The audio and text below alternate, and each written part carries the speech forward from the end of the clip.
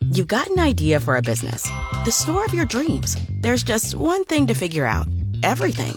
That's why Shopify's all-in-one commerce platform makes it easy to sell online, in person, and everywhere else. Sell on social media, source products with an app to get that first sale feeling. It's the only solution that gives you everything you need to sell everywhere you want. So when you're ready to bring your idea to life, power it up with Shopify. Sign up for a $1 per month trial period at shopify.com/listen. Good morning. I'm Dale Johnson. Welcome in at 7:03, 37 degrees right now in Lincoln. We're headed to 75 today.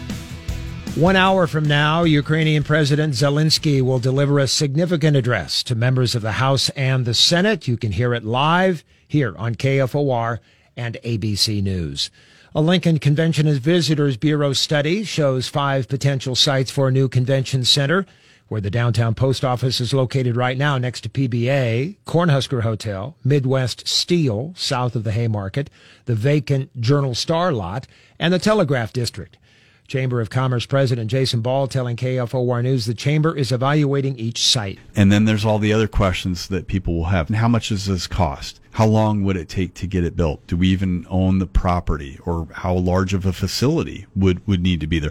All of those are great questions. All of those are what we're going to be spending the next 6 months to a year working with CSL and other professionals to answer and address. Lincoln Chamber of Commerce President Jason Ball talks about a convention center at 8:45 this morning on KFOR's Lincoln Live. This morning, Nebraska 1st District Republican Congressman Jeff Fortenberry is in a federal courtroom in Los Angeles, accused of accepting $30,000 from a foreign national for his 2016 campaign and then lying to the FBI about it during its investigation. Today's court proceeding is to select a jury. Today is the 7th day of the murder trial of Felipe Vasquez, charged with killing Lincoln police investigator Mario Herrera in August of 2020. Witnesses called to the stand include investigators, deputies, and a man who found Vasquez hiding in his home after the fatal shooting on August 26th. KFOR News Time is 7:04. 15 people died in Nebraska traffic crashes in February. 6 people killed in 14 vehicle crashes were not using seat belts. 4 people were buckled up. 11 fatalities were in rural locations. 2 fatalities occurred on the interstate. 1 fatality was a pedestrian. A group has formed to save the mural on the front of Pershing Center.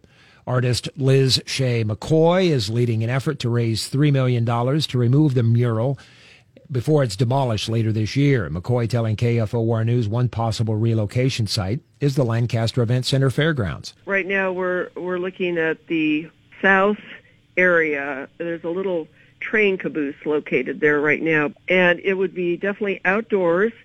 It would be brought down to closer to eye level. If you want to donate, go to the Nebraska State Historical Society Foundation. And the COVID risk dial stays the same for another week in the low yellow category for the second consecutive week. Lincoln's first forecast giving us a sunny 75-degree day, 37 right now.